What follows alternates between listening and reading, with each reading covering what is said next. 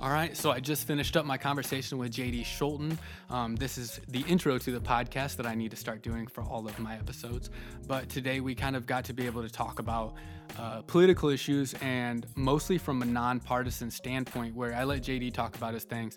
And I don't like turning these things into a knock on Steve King specifically, but I want JD to be able to tell people exactly how he feels about topics, so we as voters can make the most informed decisions possible. And I think that this is a good outlet for the people of Sioux City to be able to see an unfiltered take on JD's opinions, and not just get like the 15-second little bites that you get on the news, or the one paragraph of JD's positions that you get in the newspaper. So yeah, I think that you guys are really going to enjoy this conversation. And also a plug for myself right here. If any advertisers in the local area are looking forward to, or are looking for places to reach an audience in a non-typical fashion, I do have thousands of people that listen to every episode, so this would be a great place to advertise your business or service. So go ahead and send me an email at honeywavemedia@gmail.com if you are interested in that. But if not, what you could do for me to make this show bigger is to, number one, share it with your friends. Post clips of it to your Instagram stories. Share it on Twitter, share it on Facebook. All of that stuff helps me so much. And then leave reviews or ratings on the iTunes store, or wherever you listen to podcasts at. Subscribe to my YouTube channel at Honeywave Media. Any one of those things is a huge help and a huge service to me, and I cannot thank you enough for tuning in to listen. So I hope you enjoy this conversation that I have with JD Scholten.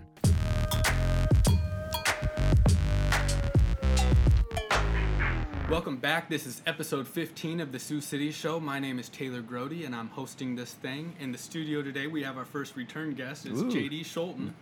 JD, go ahead and tell people who you are and what you've been up to lately. Yeah, JD Scholten, born and raised here in Iowa. I'm from Sioux City. Spent most of my life here, and I decided to run for Congress about 15 months ago, and we got a month left of the campaign, and what we've been able to accomplish by just getting out there to the people and really focus on a people-powered movement. We've taken a race that traditionally is about 22 points, and we shrunk it to within 6. And the things that we're seeing is the only thing that's holding us back at this point is name recognition. And so you'll probably be seeing ads on Facebook, ads on the television, ads in the newspaper, ads on the radio, everywhere, to really just blitz our message these last few weeks. I love it. So let's think. You're the Iowa District 4 candidate, right? So the Democratic candidate. Yeah. Yep. So that encompasses Sioux City, Ames, Fort Dodge, Spencer. Is there any other Mason City, and then we go all the way down to Missouri Valley. Awesome. Yeah. Okay. Yeah. So what kind of changes have you been seeing from day one of your campaign? Yeah. And we'll go day 15. I don't want to start day one, but day 15 of your campaign to now. Has there been a change in vote or turnout at any events you're doing? So this is we're on our third 39 county tour right now. We're doing a town hall in all 39 counties. But when we launched the campaign, I didn't know if I could raise $5. I didn't know a lot of things, being a first-time candidate. The one thing I knew I could do was work my tail off, and blessed enough that the Des Moines Register called me the hustle and grit candidate. And so I put 35,000 miles on my personal vehicle, going to all 39 counties. And then we got a used Winnebago. I call it Sioux City Sioux because I learned the Gene Autry song in elementary school, and it sticks with me the rest of my life. And so we went to all 39 counties for a second time, and now we're on our third 39 county tour and doing a town hall in all 39 counties. Call it the Can't Fake Showing Up tour. Mm-hmm. And when we first went out there originally, people were like, "Oh, you're like the sacrificial lamb. You're just good for you for running in this race." Mm-hmm. Second time we went around, they're like, "Oh, you're not just not Steve King. You're actually standing for something." And so people were getting excited, and now it's amazing right now. We're getting packed up in Scholten, Northwest Iowa, not a Democratic hub. We had standing room only for our town hall up there, and we had 100 people in Sioux County. last night or yesterday, and just there's a buzz. We had 150 people in Boone, 182 people in Dickinson County, and there's just this level of energy, and you see this hope in people's eyes, and this hope for change, and it's awesome, and it's what 15 months ago we would hope would happen, and here we are living it, and everything I see is this race is going to come down to razor thin margins. Yes. I want to put an asterisk on this because just for anybody listening, we do have a relationship outside of the podcast where I just tagged along with JD for a couple days on his Can't Fake Showing Up tour, where I was able to capture some video footage and put together a couple small videos for him. So I've seen your schedule, and I know that it's not a joke. It's running around constantly. Every deadline, you're having to run 5 minutes late to basically everything because everything is scheduled in 5-minute increments, and it's definitely a lot of stress, a lot of pressure for anybody who's running for this. So, and you're a young guy. Yeah. So I don't think that you don't run for Congress because you want somebody to know your name, or you want any type of fame for it. So like, what is it truly beyond the easy campaign bullet points that you can put on a website? What is it that made you actually do this? There's a lot of different things. Obviously being a first-time candidate, 2016, that election influenced me quite a bit. But for me, it was seeing my grandma. She's my inspiration in my life, and this campaign, and seeing her at Thanksgiving, she's like, JD, I was living out of state, and she goes, you need to move back to Iowa and take care of the farm. And I was just like, oh, Grandma getting heavy on me. And so then she passed away the next month, and it was at the church where I gave the eulogy. I just felt that pull to come on home. And I started looking in the Sioux City Journal for about a month for a job, and the best job I could find was $15 an hour with no benefits. Yep. And I was working in Seattle in technology and innovation, and there was so much booming out there. And for me to come back home, I was just like, what's up with this? And then the farm went from and we rent our family farm out, and it went from my grandma's generation to my generation, and I started looking at the farm economy, and I was like, well, why are folks getting squeezed so hard, and farming's not like it was when my grandpa was farming. And so I started digging more into these things, and then for about a month there was nobody in this race on the Democratic side, and I was just like, you know what, I can't let Representative King go on his own and just he's well known, and this whole time I was like, you know what, this isn't about us just calling him names. This is about what we're going to do. And what my vision for this district is bringing in technology, bringing in modernizing this and diversifying our economy so we can have quality jobs. And the Democratic Party talks about raising the minimum wage. I'm for that, but for this district, we need $55,000, $65,000, $75,000 jobs, and we need leadership in this district, both on the agriculture side and in places like Sioux City.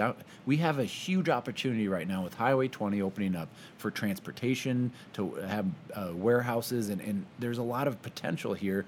But I want us to tap that potential and live up to our fullest, and that's what it boils down to. And then I saw the map of this district, and that's what really got me, because I don't know Des Moines that well.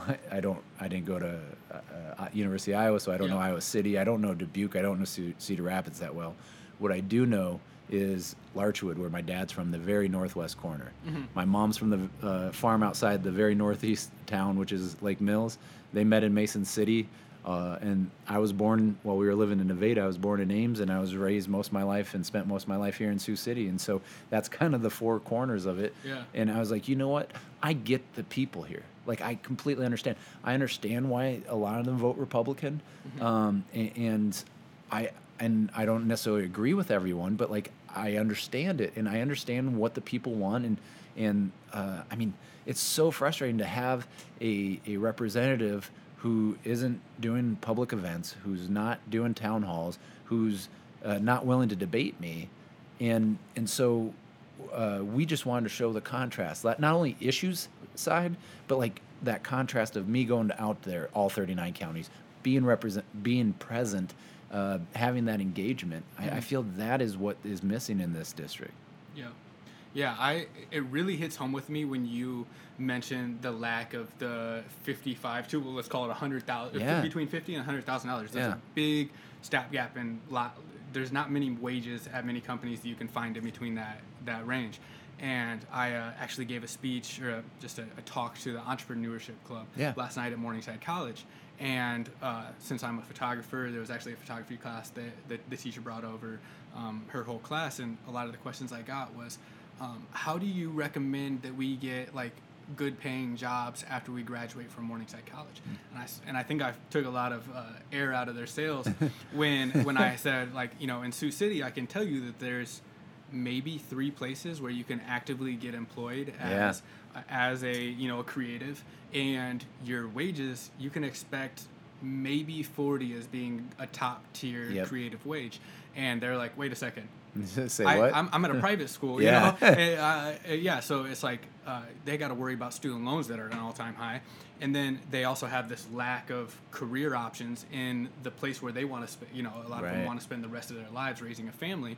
And I've also been privy to, you know, some conversations with people starting, you know, tech businesses or even other cool trendy businesses that would be like present in a city like Denver or whatever, and that they just have like an absolute lack of opportunity or resources or incentive to do it in Sioux City. So how do we incentivize, whether it be companies that with infrastructure already in place being able to move offices into Sioux City where they can provide higher wages, or companies that are starting, how do we incentivize their growth and their remaining in Sioux City? Do you have like any type of plans for that? Yeah, and I like to call it the new rural economy, and not to say that Sioux City is rural, but this district's rural, and it's giving them folks opportunity to raise their family where they were raised, and it's having that traditional agriculture, but then it's having that advanced manufacturing, and then the third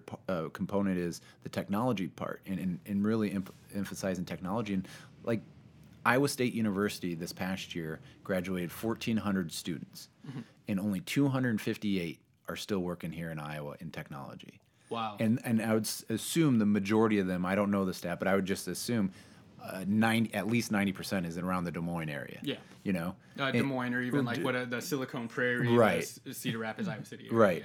Yeah. And so there's just that lack of coming outside and beyond just what Des Moines is.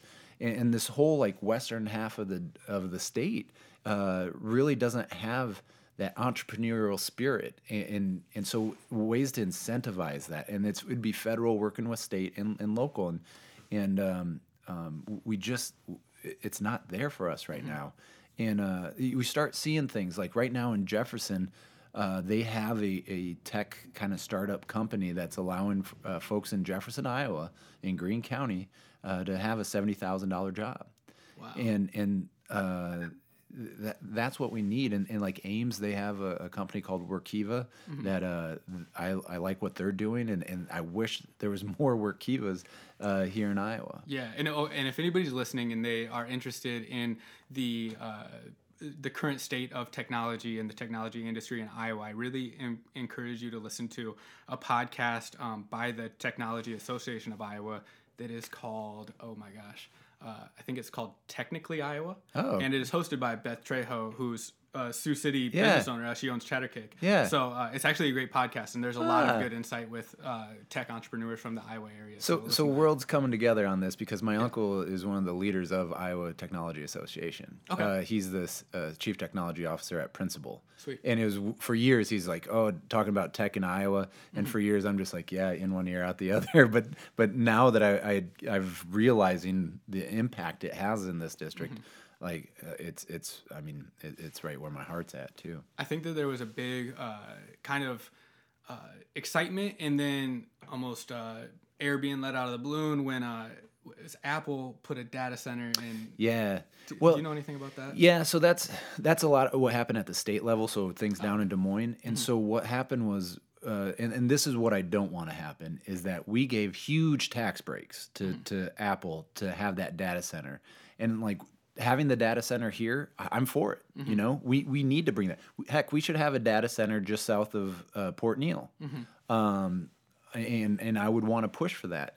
But I mean, because they don't really bring in jobs. It's about 50 jobs for one of those massive warehouses full of tech stuff, and so that wouldn't bring a ton of jobs, but it's just part of the process. But we gave so much tax breaks to Apple, they would probably come regardless, and that's the frustrating thing, is that tax break then doesn't bring in the revenue to the state, and so then we cut revenue to education or stuff like that, and that's and here's the other thing.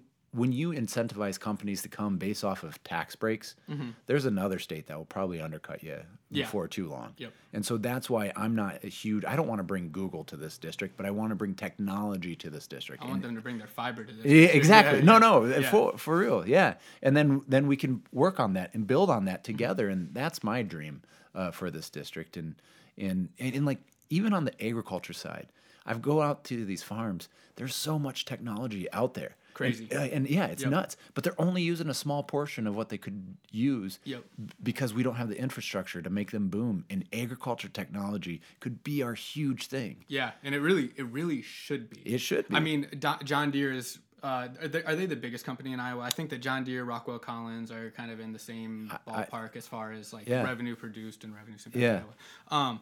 But I have two people that jump to mind specifically that are around my age. One is he is a farmer, a full-time farmer. He works his family farm, and it's a small family farm. They farm organically, and he is 3D prints his own like drone parts and pieces, and like cool. and you know is creating drones and creating other applications through 3D printing for both, you know, for his tractors, for his combines, and making sure that he can keep the farm running smoothly as a family farm. That is tight. In 2018, when corporate farms have so much more disposable income to be able to make these technological advancements.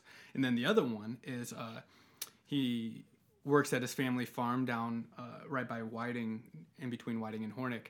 And he has a drone that has like the infrared capabilities that he's able to see crop status. From his home. Yep.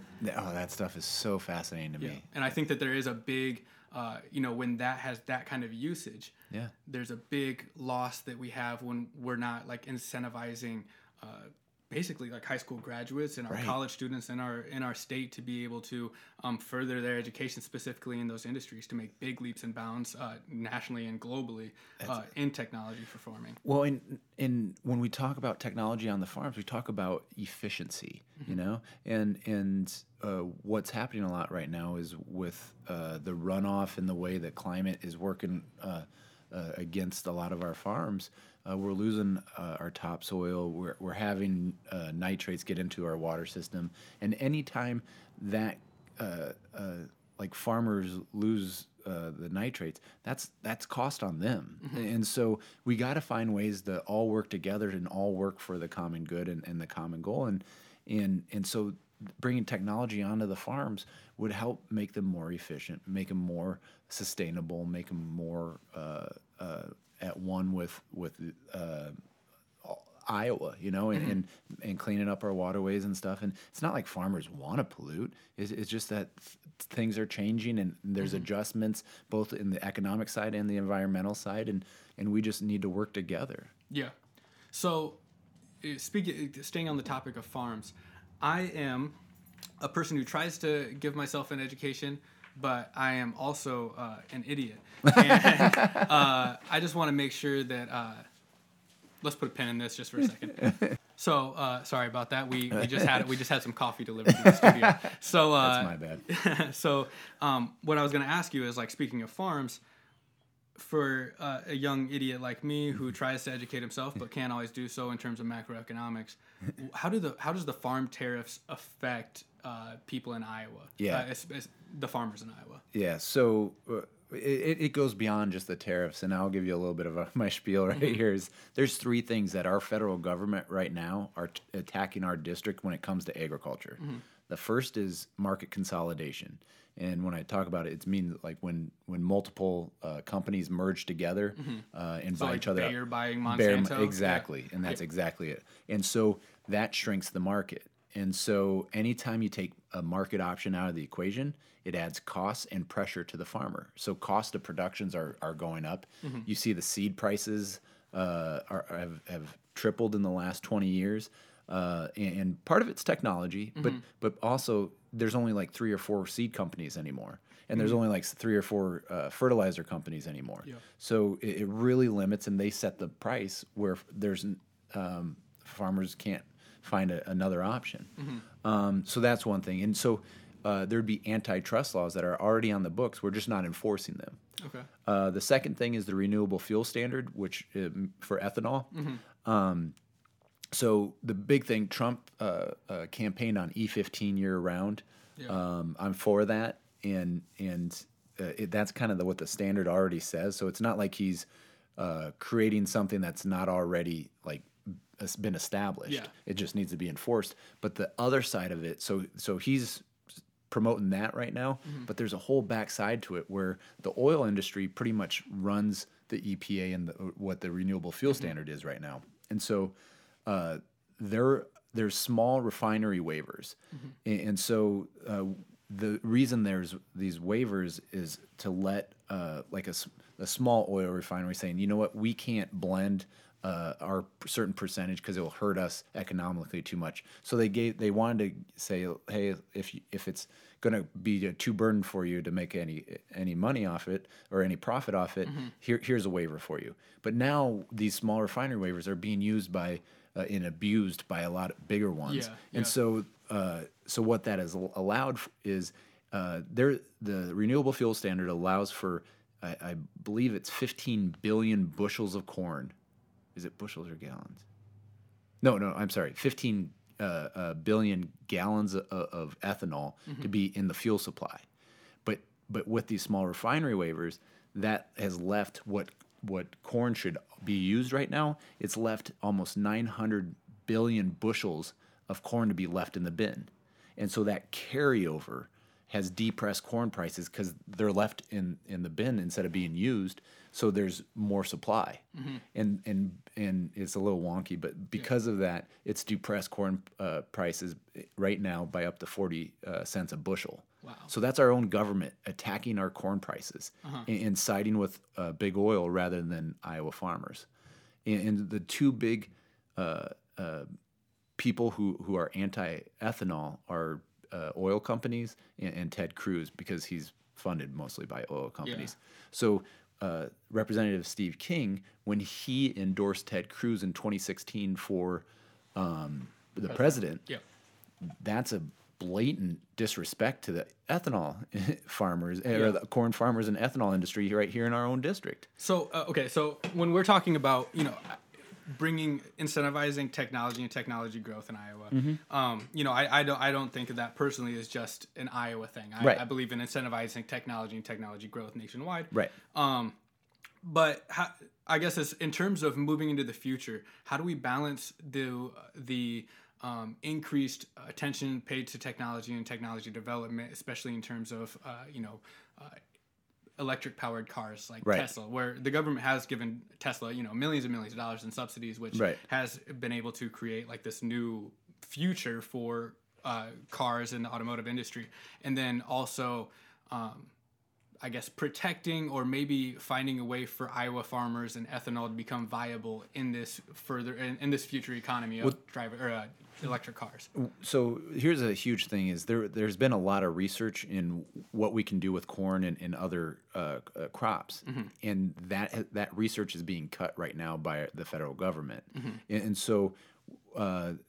So what's next on the forefront for farmers? We don't know, because there's a lot of things being cut, but like the research is being cut. But I did want to get into the tariffs part. Okay, that's the third component. So to sum that all up right now, we're borrowing money from China to give to our farmers, not to sell their products to China right now. Wow. And that doesn't make much sense. No. And you ask any farmer, they want trade, they don't want aid. And so you hear trade, not aid, all the time. So because we don't have that market right now, bean prices and pork prices are just dropping. And because there's too much production. Yeah. And so that's that's a huge issue. And so now it took about 30 years for us to get into China with our soybeans. Yeah. And I mean, it's not easy. And you have what's called the global supply chain. So like once you establish yourself in there, it's easy because like the infrastructure to bring your product out there, it's hard to switch and stuff. But now they're looking at South America. Yeah. And so for us, if they start using South America and the infrastructure's there, what incentives is it for them to come back here? Yeah. You know? Yep. And so getting back into markets is not as easy as like just like saying, oh yeah, we're going to sign this again. We're going to negotiate this. And like you hear like little countries like, oh, Taiwan's going to take some soybeans. You know what? That's great. Absolutely great. But well, that's why they call him Soey Steve. Did you see that? Did you see that thing he put out? Well, yeah. I did. Yeah. But here's the thing: we're trying to re-sign LeBron, get into role player. You know, that's not our goal. Yeah. And so you look at China's looking down to South America. Who's down there in South America helping those farmers? It's the same multinational companies, corporations that are here, and so they don't have loyalty to the Iowa farmer. No. So right now we need leadership, and we need to figure out, and Iowa farmers need to find who's going to be fighting for them rather than fighting for the global farm system. And I think that's one thing that King is very weak on. And we called him out in that in the Sioux City Journal, and it was pretty clear the distinction between himself and myself. I feel like that really cleared it up for me, so thank you on that. I'm sorry it got a little wonky, but no worries. I love talking agriculture. Yeah. I'm fifth generation Iowan, first to be raised in town. It's like that's what my ancestors came here for. They came to farm the lands here. We got to put a pin in this just for a second. I got to take a bathroom break. Yeah. All right, we're back. Sorry about that. Irresponsible on my part, but we are back at it. Irresponsible Bladder. That was the name of Irresponsible Bladder is the problem. It's my name of my next band. There we go. There we go. You heard it here first. Breaking news. So did you happen to check to see the Kanye the Kanye meeting with Trump? And I do want to preface this by I am a firm believer in the destigmatization of mental health in America, and I think that what we're currently experiencing is the middle of a manic episode from Kanye West. That like he's just been on a mental health decline since the death of his mother. So I don't want to like just say, oh, this guy's crazy, what an idiot kind of deal. Right. But did you get a chance to like see that whole meeting? I just saw some small clips of it. I will say I saw him in concert. I mean, it was amazing. It was spiritual, I don't know. It just it was a Life of Pablo tour. Oh, okay, yeah. And it was early on when he was really on it, and it was awesome. But I mean, we talk about mental health on the campaign trail all the time. Iowa was 51st in the nation in mental health beds. There's two things I tell folks all the time when it comes to healthcare. I'm open. I want to somehow find universal health care for everyone. But there's a couple things I absolutely need. And when I talk about mental health, I talk about right now farmer suicides are on the rise. That's unacceptable. And then we talk about 22 veterans a day for several years now. That's a stat that commit suicide. Those are unacceptable stats. We need to deal with this right now. And it's and I mentioned this at every one of my town halls. There's a lady in Mason City that came up to me afterwards, and she goes, I really liked what you had to say. I just want to tell you a story how my husband's one of those 22 a day. And so she had 3 little kids. She moved back to Iowa to help raise them with her family. And her oldest son was getting about 16 and was starting to struggle with mental health issues and the loss of his father. And so she started bringing him up to Rochester, and which is a hike, and she couldn't get him up there enough, and he ended up taking his life. And so now she's left with 2 kids, and her next daughter is dealing with PTSD from those 2 deaths. Yeah. And so she's driving down to Iowa City every week, but like she has to work. So and so she's just like, you know what, Iowa doesn't have the capability of taking care of my family or allowing me to take care of my family, and so she's probably going to move out of state. And it's heartbreaking. That it really is, because you mentioned this in I believe it was Fort Dodge. Yeah, it was Fort Dodge. That when somebody does have a mental health episode that requires outside attention from within a family unit, that they're going to one of two places. They're going to go to jail or they're going to go to the hospital. Yeah. And both of those things, especially in people that the average working person in Iowa, they don't have the money for the jail, the court costs, and they don't have the money for these surprise emergency room visits. Right. So how does that get addressed, I guess, at a government level? Like, what kind of programs can be do any other states have solutions for those type of issues? Well, it's one of those things that's going to have to be addressed, probably federally funded, but through states, or something that's part of either Medicare or Medicaid, because so much of rural health right now is funded by Medicaid. And so in Iowa here, we've seen the privatization of Medicaid that's really hurt. And now at the federal level, if we keep the same Congress, they've talked about cutting Medicare, Medicaid, and Social Security, and because of the tax bill that happened.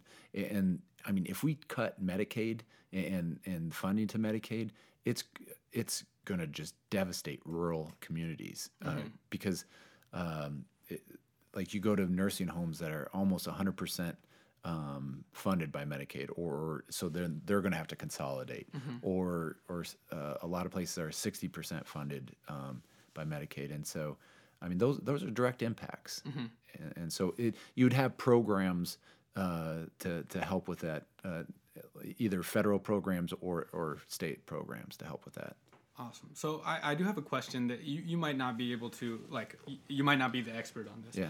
Which I think it's probably the case. I'm not gonna lie. There's something to be said about I hate it when something happens on the news and they're like, oh, this politician didn't have the exact answer for the question we asked. It's like, I don't want my politician to act like he knows the exact answer. I want him to go to the actual expert. You know? But the question is, what has happened with medical insurance to the point where, and I thought maybe I was crazy for thinking this, but I was able to talk to my dad, who is a PA, and about his thoughts on the whole system, and he also didn't have like the answer for what happened to the insurance system to get us to the point where I'm 28, I have no pre-existing conditions, I have no health problems, I don't go to the doctor. I think I've had one time where I actually had to go to like an urgent care in my life, and my insurance as from the free market as freelancer is $561 without a month without any type of subsidies. That's $10,000 a year. Yeah.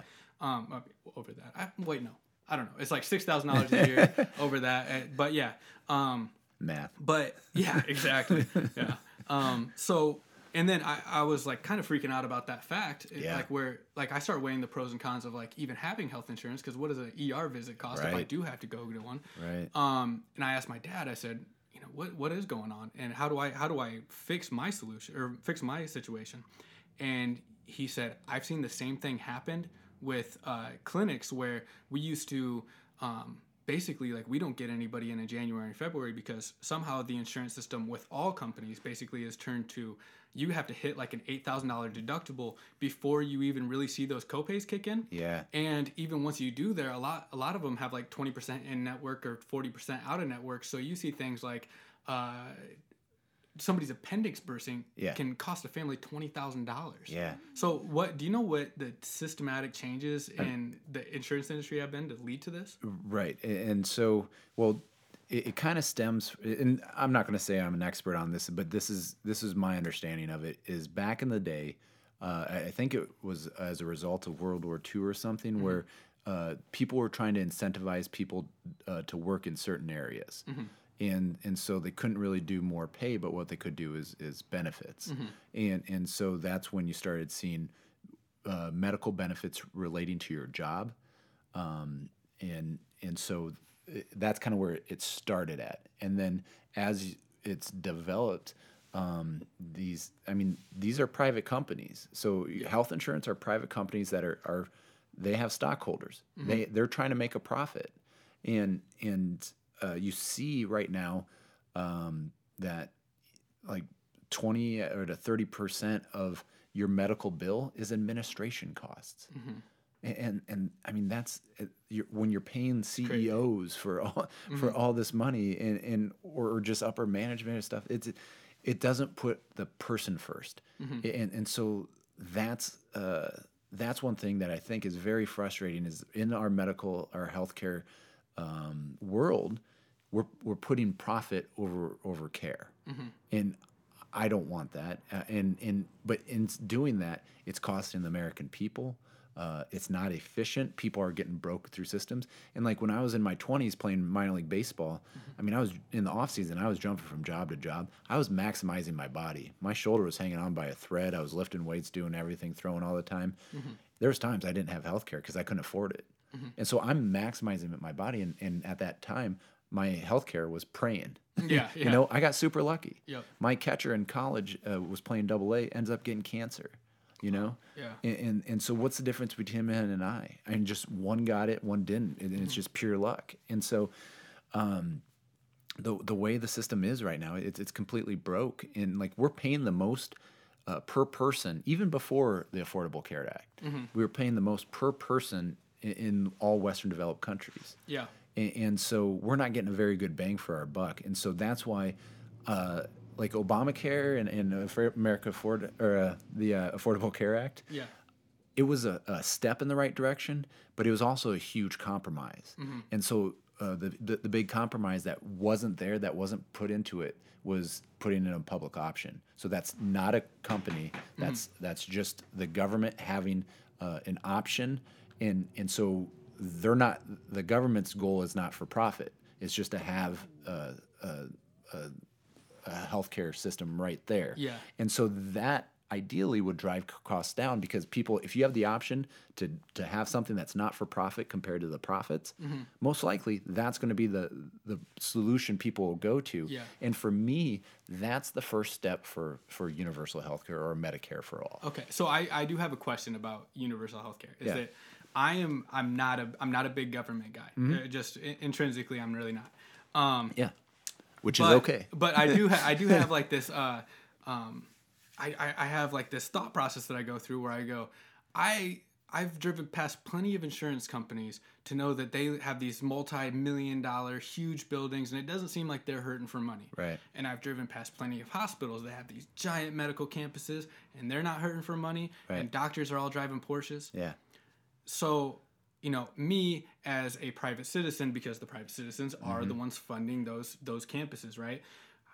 We're effectively making two industries filthy rich, right, as it currently stands. So I'm kind of going like, maybe we could consolidate this, and it does make me go, maybe universal healthcare is the answer, right? Because then we can just like not make two industries rich in the current system. And yeah, like how. So is there like a dollars and cents that I'm missing there? Because it seems like a no-brainer to me. Right. No, that's the issue. Yeah. And part of that is, you know what? I don't want the federal government part of the healthcare. I'd rather it not, but we've had decades for them to figure out a solution, and this is where we're at, and this is hurting the American people. When you still have millions of Americans that are not on healthcare, any healthcare services, and just, I mean, you even look at like a corporation that offers $10 an hour. Yeah. You work a hardworking 40 hours a week, but they don't offer benefits, so they're not making enough to pay for healthcare. So they have to go on government subsidies. Like that doesn't make sense. Yeah. And so there's a lot of stuff like that. And so I figure, and there's so many different, like, you can get on Medicare, you can get on Medicaid, you can do it in private, and like bouncing around and all this stuff. I think just a Medicare for all would be simple. It'd be cost effective. And even the Koch brothers, the Republican, one of the big Republican donors, they came out with a study that said it would be one of the most cost effective and it would save billions of dollars. Yeah. And I don't want a bigger government. I don't want a smaller government. I just want a better government. Yeah. And I think this is the most logical step we could do.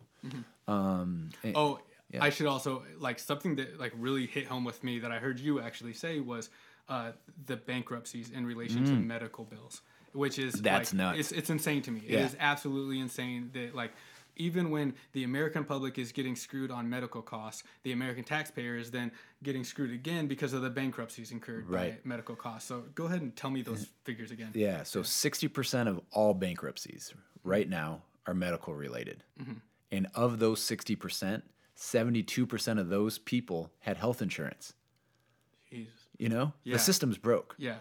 And well, when I fill up, when I go to Casey's or stop at grocery stores, you usually see that donation box for someone who just got sick or someone who just got in an accident. Like, we have people begging in order to pay for their health care. And that, to me, we're the wealthiest country in the world. We deserve better. And you look at GoFundMe sites. 1 in 3 GoFundMe sites right now are for someone who's trying to pay off medical bills. Wow. Yeah. And I had the opportunity to do videos on behalf of a homeless shelter here in Sioux City. And I guess I had always been, I was raised, middle class in a small town, Sergeant Bluff. So I didn't have much exposure to homelessness. And from an outsider looking in, I kind of always was under the assumption that homelessness was the result of drug abuse or mental illness, which is unfortunate that that's even a fact, but that's what I thought. And after doing these videos with this homeless shelter, it was, I got cancer and I was working as a day laborer. I didn't have health insurance, so I'm homeless and I couldn't get any health care, or I couldn't get health care. So one guy rode his bicycle from Mississippi to Iowa to be able to go to the gospel mission and be able to find the health care he needed. Another guy had got like catastrophic cataracts, so he couldn't see and he couldn't work, and he had no way to get rid of his cataracts because he didn't have health insurance.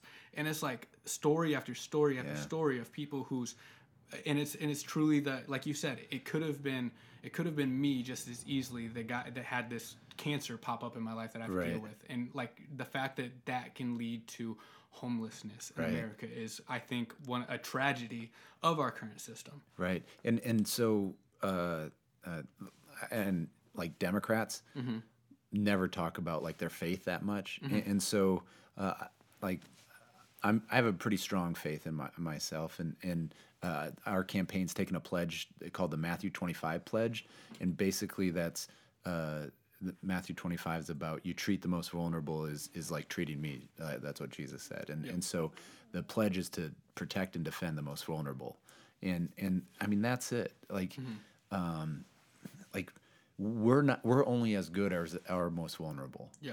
And like playing on teams, baseball teams all the time. You're only as good as your right fielder or whoever like the weakest link is. And so like I believe that the like rising tides raise all boats, and like that's what I want. And so often you hear like people picking on the people who are poor. And the people, they're like, oh, they're just living off of food stamps and all this stuff. And it's like, well, my vision for this district is not to have more people on food stamps. My vision is to have the jobs to lift us up and to pay for things. And you see stats like the average 30-year-old gets paid what a 30-year-old did 30 years ago. Wages are stagnant, but healthcare costs are at all-time high. Housing's near an all-time high, and student loans are at an all-time high. So people who are trying to do things right are not making it. And then you see like this tax bill that money goes to corporations and goes to the 1%. Well, the rest of us are still trying to struggle, and that's what I'm doing this for, is because I see my neighbors, I see the working class just really struggling, even though they're trying to do things right. And I let folks, when I do these town halls, the first thing I tell everyone is this stat, that the average person in Congress is 58 years old with a net worth of $1 million. I'm 20 years younger and $1 million short of that average. And I say it to get a laugh, but I say it because it's true. And like, there's enough folks in D.C. who are fighting for tax cuts and to get more money and all that.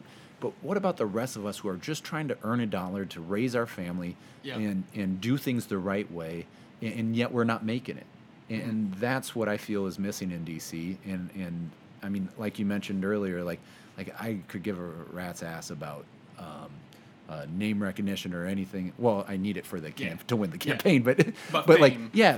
Like, you know what? I don't care. I want to represent my people and just work my tail off and engage with the community and represent them in an honorable manner out in D.C. And when I'm there, I don't care about special interests. I don't care about lobbyists or all that stuff. I'm working to fight for the people of this district. Yes. And I should also add in here, I'm definitely not a Democrat. I'm not a Democrat mouthpiece. I swear to God. I'm a registered independent. Yeah. I'm historically right of center, but is it dying? Yeah, it's low. All right, sorry, laptop was gonna die. I'm historically right of center, and I run in pretty Republican circles for the most part. Yeah. And one thing that I always say is like, I don't think that what I work for or what the next man works for, anybody else is entitled to. Right. I certainly don't think that anybody else is entitled to my money. But I do think that we have an ethical responsibility as human beings to make sure that when it comes to things like universal health care, that we don't make things like, oh, Canada has really long waiting lines when everybody can go to the doctor or this. There's people in America that die from a lack of health care. Yeah. And I think that is a fact that we cannot just gloss past. Right. That we have an ethical responsibility as human beings to make sure that is not the case. So when it comes to looking at solutions in terms of our healthcare system, that we need to look at what is the best possible benefit to the taxpayer. Right. At the best, what's the best cost to the benefit? And I don't think that I know that right now in our current system, the taxpayer is getting screwed. Right. On the current system, no matter how you break it down. So the fact that anybody would be resistant towards reform of that system is crazy to me. Yeah. Yeah. Another question for you.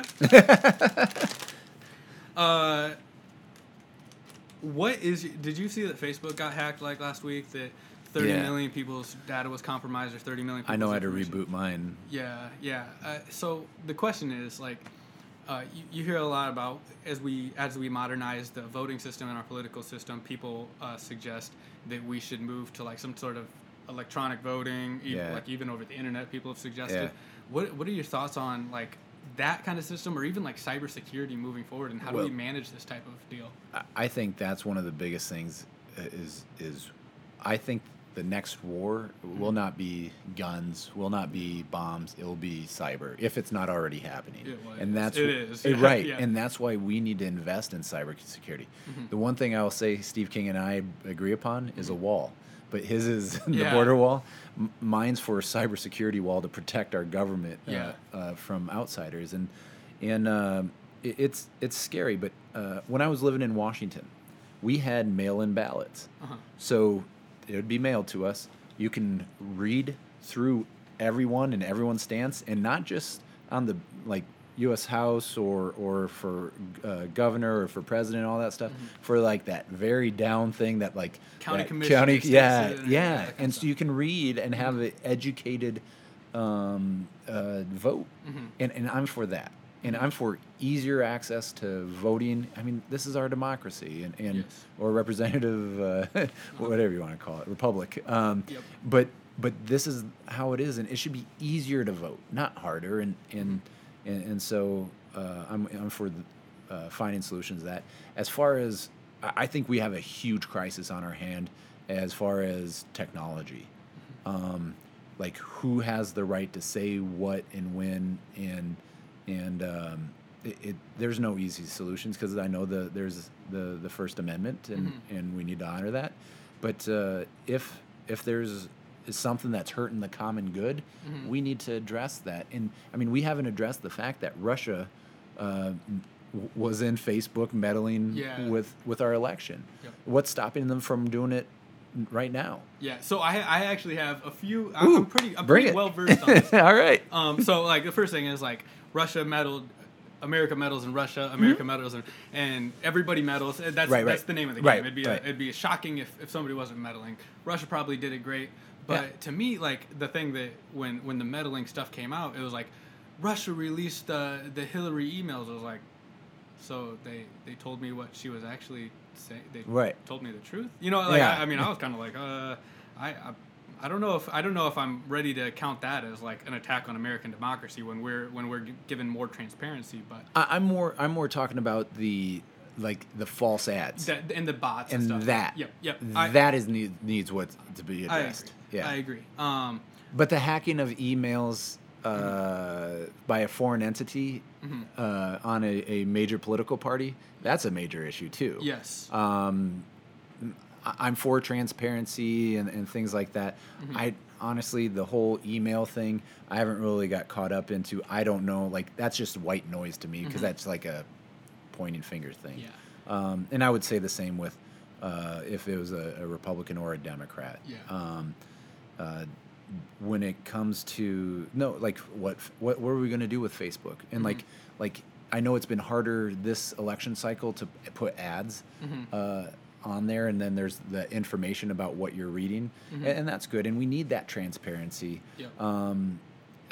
We need to find solutions when it comes to technology, and like if there's hate speech, like I don't know, how do we deal with that? I have also like some like real big picture questions and problems, but you know, one thing is that you mentioned like I believe in the First Amendment, but I also think that we need to support a common good. Yeah. And I think that when it comes to companies like Facebook, and we'll give a specific example of like censoring Alex Jones, where I believe that Facebook as a private company has 100% authority to ban anybody from their user base or anybody from their platform.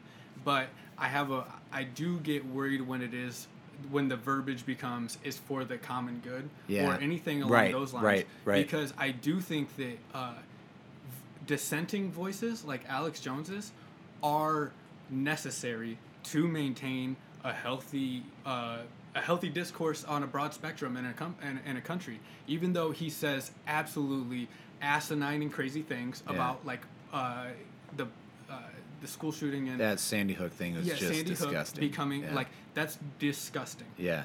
However, I do think that Alex Jones has said insane things before about the government. Yeah. That everybody called him insane, and it was 100% true. Yeah. Like when he was talking about the Bohemian Grove, and people call him crazy, that there's no way that there's a cabal of rich people and politicians that get together in Northern California every year and worship a god owl.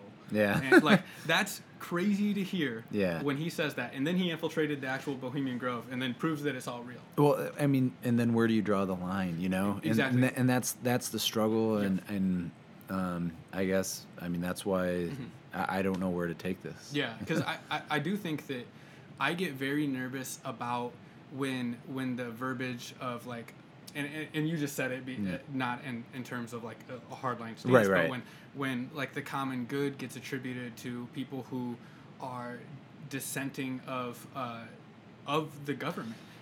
Here's a question I have for you, especially for someone who you're not a Democrat. How, like, do you see the same thing on the Democratic side, or do you see this as more as a? I just feel like there's that area of whether it's Breitbart or Infowars that they don't necessarily believe in truth. Yeah, I do. You know, I do, and this is it's such a hot button topic. I know. Because there will be people that hear what I'm about to say and instantly think that I'm just a real piece of shit. Well, no, but I want to preface this too is like, because I don't see it on my side as much, but how do we get to a place where when I see and here's an example. There was a mailing that came out that a woman brought to the town hall the other day to me, and it blatantly said, like, I'm not for something. I can't remember what it was. I was just like, what the heck? Yeah. I mean, this is a blatant lie. Yeah. You know? How do we defend America from blatant lies? Yeah. That's my goal. Yes. Or that's my question. Yes. And I will say, Democrats lie as much. I mean, and Republicans lie. Everybody lies. Yes, it's a like and the tribalism of bipartisan politics just is inherently filled with lies. Right. That I think that things like when Elon Musk proposes that they come out with a new platform in which you can each journalist articles as they come out, you can have like a voting system on like the actual verification of truth within that article. Yeah. Because I think that things are inherently misrepresented over and over and over, and unfortunately, it seems like when we're talking about like Republicans versus Democrats and the amount of truth that's coming out, is that unfortunately it seems like the Republican side often like takes the hardline stance of like, we tell it how it is, like even if that makes us sound racist, that's how we do it. And then on the other side, the Democrat side is like, we're so dogmatically for the common good that any narrative that does not exactly fit our narrative, whether it be on like transgenderism or sexism or anything, where if you go against that accepted truth from one tribe, we'll call it tribe, that it's you're just awful. And I think that there needs to be a bigger focus on having dialogues. Because I was thinking about this the other day. And that was the whole point of our town halls. Mm-hmm. We don't invite just Democrats. We encourage independents and Republicans to come. And I tell everyone right away, is like, if you have a different opinion, and that's what happened in Dickinson County. Mm-hmm. A guy had a different opinion, and everyone jumped on him and said, keep on seeing your Fox News or whatever. Mm-hmm. And I told him, whoa. I go, we have the right in America to have this dialogue. Mm-hmm. Let him finish and hear him out. That's what it was for. And sorry, I didn't mean to interrupt. Well, I have this thing lately where there are things that you cannot talk about in any way that is not in favor of the overall public discourse on whatever the issue is, but like specifically on, well, just for a big broad example that you can break it down to a much more micro level, but like when Hillary Clinton is running for president, and a person can say, I don't think that she is fit to be president because of this or this or this, and they can be absolutely true and good points. Like I don't think that the collusion amongst the DNC to prevent Bernie Sanders from becoming the Democratic nominee, I think that is as much tampering as with the American political process as anything that you can suggest Russia did. Right. And I think that it's just abhorrent to American voters that did happen. And that you can point to that and say, I don't think that Hillary Clinton is fit to be president, because even after that comes out and Debbie Wasserman Schultz is relieved as being the DNC chairman, then she becomes Hillary Clinton's campaign manager. That's very troubling to me as a person who sits in the middle and tries to make up his mind either way. And the fact that like the narrative around that time was that Trump is such an awful human being. If you don't believe in Hillary Clinton, then you are a sexist. It was the quick jump to reaction for most people who were in the Hillary Clinton hardline camp. Right. And I think that there needs to be a way that we can do away with the label of a specific opinion being called sexist, racist, homophobic, transphobic, whatever word you want to use, because it prevents having an actual dialogue about important issues. Because I think that myself, I'm not a sexist person. I'm not racist. I'm not homophobic. And if something I say in the middle of a conversation about a bigger topic is something that you can hand pluck and you can write it in a magazine without any tone or intent or any nuance being included with it, and you can give Taylor Grody the label that he's a racist, I think that that's a big problem on a national scale. Yeah. And I think that that's how we start mending that, is where we have people who fit into these camps that are like the really big like godsend saviors of these movements, being able to tell people who look to them for guidance that, hey, we can have this actual conversation without it being labeled as such. Right. And it's a tough, that's tough, and especially when you have just two sides, and when I played baseball in Europe, and when I was learning about European politics a little bit in college, there's so many, you have 8 political campaigns, and so you have to build coalitions to win and all this stuff, and here it's just this or this, and it's destined to just polarize and just fight, and the American people are really hurting right now because of it, and like you get things where just Congress isn't doing anything. Yeah, completely. Even the Farm Bill. The Yep. Farm Bill, which has not been partisan, is now a partisan issue. And who's getting hurt by it? The farmers. Yep. And it pisses me off. Awesome. So I know that we got to get wrapping things up here. This brings me to the point in the show where I like to ask you, what do you think is the most slept on thing in Sioux City? Or we can go the area for this one, because you represent a large area. Oh man. I haven't even thought about mine. You thought about it, or you haven't? I very, very softly. I'm not gonna lie. I forgot this question was coming. Oh, okay. Well, here I'll go with mine. Right. I think that the Perry Creek walking trails are very underrated, and they are one of the most beautiful things in Sioux City, and they are part of the more the west, downtown to the west side, where typically when people are thinking of outdoor activities or things to do with the family, they don't head right over to the west side. So I think that it is a great thing for our community, and it's a great example of the Sioux City local government really taking initiative to improve Sioux City. And I think that people should get out and utilize the system much more, because I'm out there pretty much every day walking my dog. And I'm able to walk from my house on the west side to almost downtown within like 5 minutes, because the trail's so perfectly connected and uninterrupted. Man, that's beautiful. I don't know if I can come up with something as good as that. No, I mean, for me, this time of year, and unfortunately, we haven't even been able to see it much because of the crappy weather, is a harvest. Oh, yeah.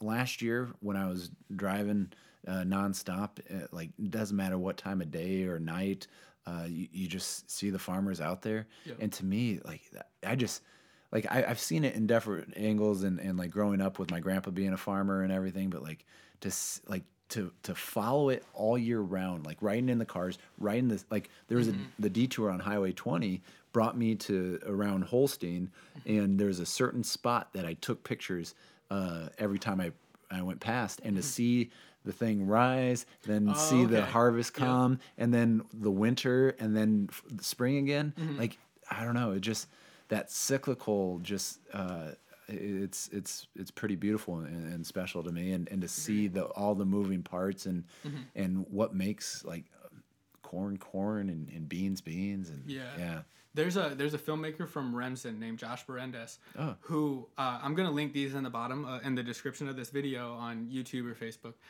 But he made a documentary. It was like a 25-minute documentary about what it is to be an Iowa farmer, and he called it Dawn Till Dusk. And I actually helped him out with it last fall during the harvest. I went up to the Remsen area for a couple days with him and got some shots. And, I'd love to see it. He recently just released it, and it's like beautiful. And he also has like a drone film that he compiled when he was shooting the documentary. He compiled about half an hour worth of drone film of farmers out in the fields during harvest season, and it is beautiful. And it is like one of those things that even if you've moved away from Iowa, you can go, I remember that. I remember, those cold fall nights. Yeah. We just released our campaign commercial, and it has a lot of agriculture things. And a couple of my friends who live out of state, they're like, that's like an Iowa tourism commercial, not a campaign commercial. Love it. Yeah. So, awesome. Hey, man, I always appreciate it. You. Yeah. Any closing remarks to the people of Sioux City? Well, I guess like I've been going around. I mean, this is the final stretch, and I mean, you've heard my politics here, and so I guess I'll ask everybody the same thing I tell everybody at the end of our town halls, is I ask for two things.